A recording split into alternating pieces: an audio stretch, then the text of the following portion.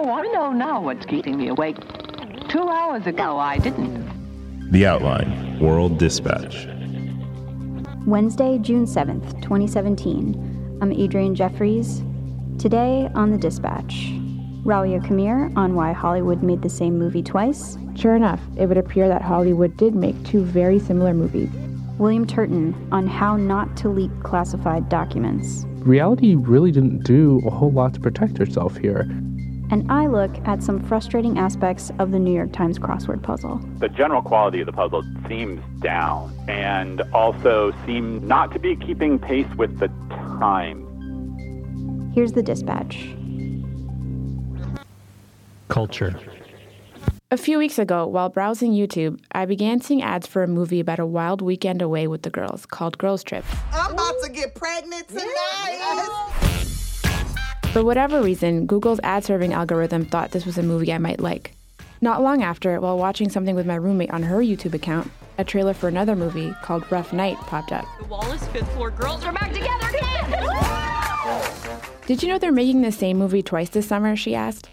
We watched both trailers back to back, and sure enough, it would appear that Hollywood did make two very similar movies, with some slight differences. We haven't hung in 5 years. This weekend is about us. This weekend's all about us, just like old times. One takes place in Miami and the other in New Orleans. There's going to be so many hot Miami babes. One is about a group of girlfriends who met in college, and the other is about a group of girlfriends who met much earlier in life. I miss you guys. We need a girls' trip. One deals with the death of a stripper, and the other with the death of a marriage. I killed a guy! But aside from those sorts of plot differences, Rough Night and Girls Trip do seem remarkably similar to each other. Straight up, you gonna get at least 2 dicks this weekend. We're going to be swimming in dick, girl. Except for one significant detail. One is white, and the other is black. Ooh, that's that Shaka Zulu right there. If it feels unfairly reductive to categorize movies as white or black, that's because it is. The color line in Hollywood has been dissected and discussed for years, as has the idea that white audiences aren't interested in attending movies they perceive as being black. There are recent examples that suggest the contrary, or that are at the very least notable exceptions. Moonlight, Hidden Figures, and Get Out, all movies with black leads and black casts, were critical and commercial smashes over the past year. And there are not so recent examples too. Films starring Will Smith, or Denzel Washington, or Eddie Murphy resonated with national and international audiences for decades. Conversations about race and representation in film and television have broadened, but an undeniable divide persists, as it does elsewhere in American life. Okay, someone tell me what to do, and I will do it. Rough Night and Girls Trip feel like cheap proof of that cultural segregation and evidence that Hollywood has run out of ideas. Girl, you can't get no infection in your booty hole. It's a booty hole. It's my girl. The future. A contractor for the National Security Agency was arrested for leaking documents to The Intercept. William Turton looked at how she got caught. Hey, William. Hey, how you doing? So The Intercept published this big story on Monday. Let's talk first about what their story was actually about. Was it a good scoop? Yeah, it was a great scoop. So The Intercept got an NSA analysis that was very recent, and this NSA analysis kind of definitively concluded that the GRU, the Russian intelligence agency, had hacked American businesses that create voting technology that has to deal with voting tabulation. They cautioned in the story that, this is one analysis and not definitively conclusive, but it was really interesting to see an NSA analysis that kind of explicitly said, we know the Russians are doing this. But that story was overshadowed by another story.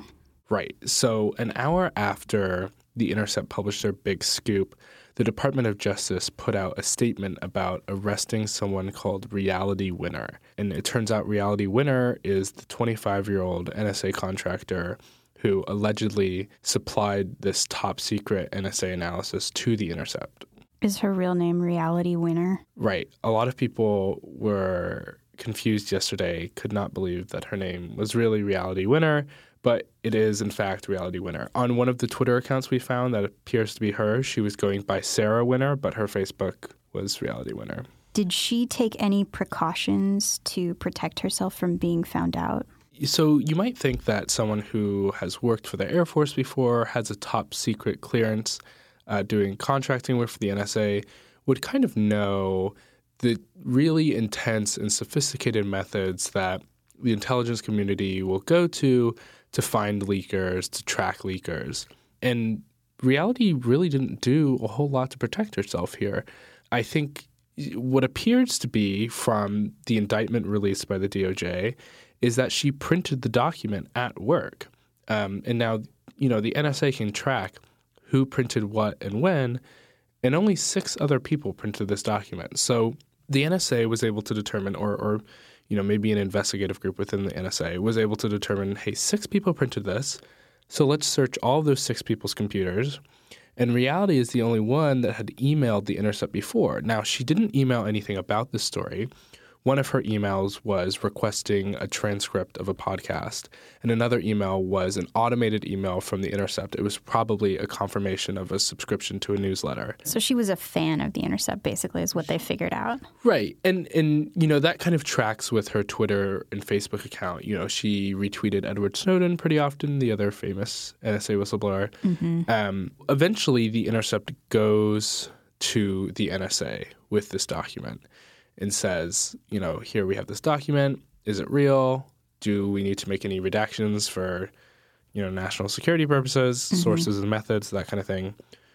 And so by going to the NSA with this document and then knowing that Reality had been one of 6 people to print it and also emailed The Intercept, it got pretty easy for them to figure out it was her. Were there other clues as to where this document had come from? We should keep in mind that the FBI in these affidavits and arrest warrants are making a lot of unsubstantiated allegations.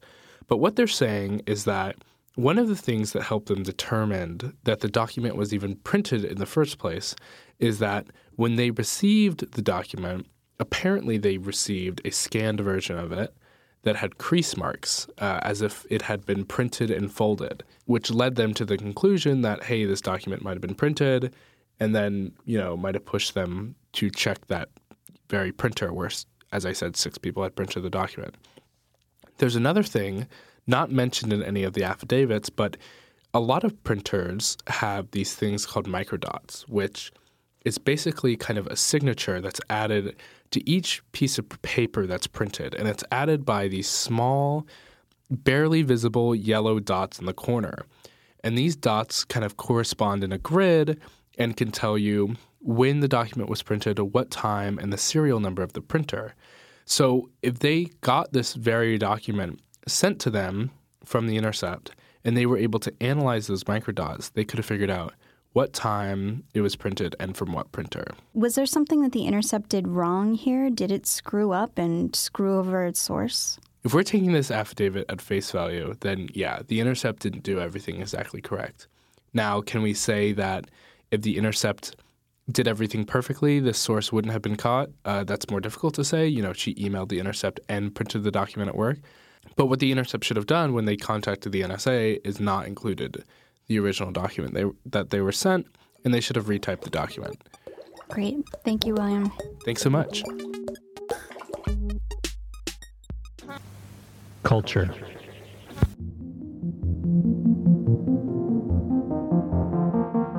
The New York Times crossword puzzle is an institution. It's also very old, very white, and very male. Only 13% of constructors so far in 2017 have been women, for example. This tendency is reflected in the clues, which are often cringeworthy and alienating for anyone who isn't an old white man. I talked to Michael Sharp, who writes a popular blog called Rex Parker Does the New York Times Crossword Puzzle, about how the Times crossword is stuck in the past. So as a New York Times crossword puzzle watcher, what would you say is kind of the state of the puzzle these days? Okay, so it's more popular than ever, probably, and certainly where the digital platforms are concerned, they seem to be doing great business. On that end, it seems like it's booming. From the perspective of someone who's done the puzzle for a quarter century and really done the puzzle and thought about it every day for almost 11 years, it seems increasingly clear that the talent pool is either drying up or moving elsewhere. And the talent pool, I mean the people who make the puzzles. So that the general quality of the puzzle seems down. and also seems not to be keeping pace with the times. Now, crossword puzzles have always been kind of living in the past. That's always been, to some extent, their reputation, and it's always been somewhat true because there's just a lot more information about the past than there is about right now, and you can expect people to know things about the past in a way that you can't expect them to know necessarily things that happened yesterday. But generally, that cultural center of gravity moves some, and it seems to be moving less lately. The constructors remain largely older, male, white, and that tends to be the frame of reference of the puzzle for the most part. Can you think of any examples of the kind of things that come up that suggest that cultural center hasn't updated in a while? Even a name like Peter, right? If you clue that, you can clue there are a ton of Peters in the world. So the question is it a Peter who's living now and doing things now, or is it, Peter Arno, who was an important cartoonist but a while back, or is it Peter, the Pope? Peter, like in the past, like how it really does matter. It can be an ordinary word, right? It just matters like how you look at it and how you want to frame it. So I also have some moments when I'm doing the puzzle where I cringe a little bit and feel like it is almost offensive. Like one that shows up a lot and is annoying is sissies. Oh, yeah. Afro and do-rag are so common, and the way those are clued is always a little bit like, ugh. Well, the reason it's I don't want to speak for you, but I'll tell you why those are for me. Because the do-rag is a thing and an afro is a thing. They're not, they're actual things in the world, right?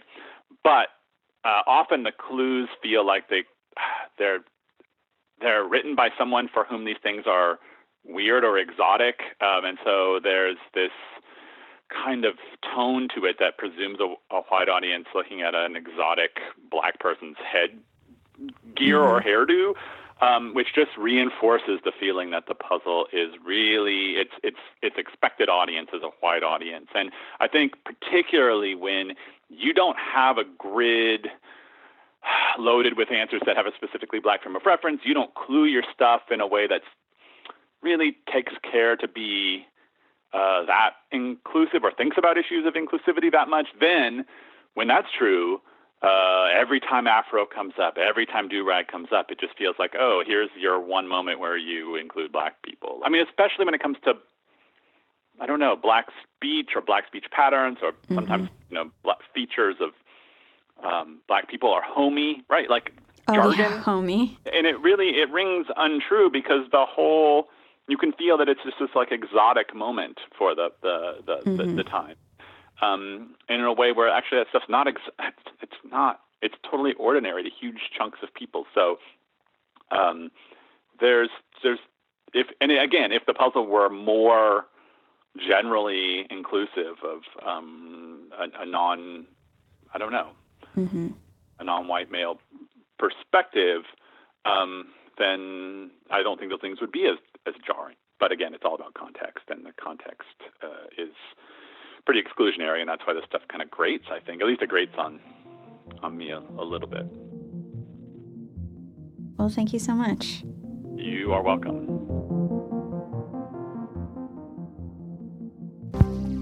That concludes The Dispatch. I'm Adrianne Jeffries. Stay cool, world.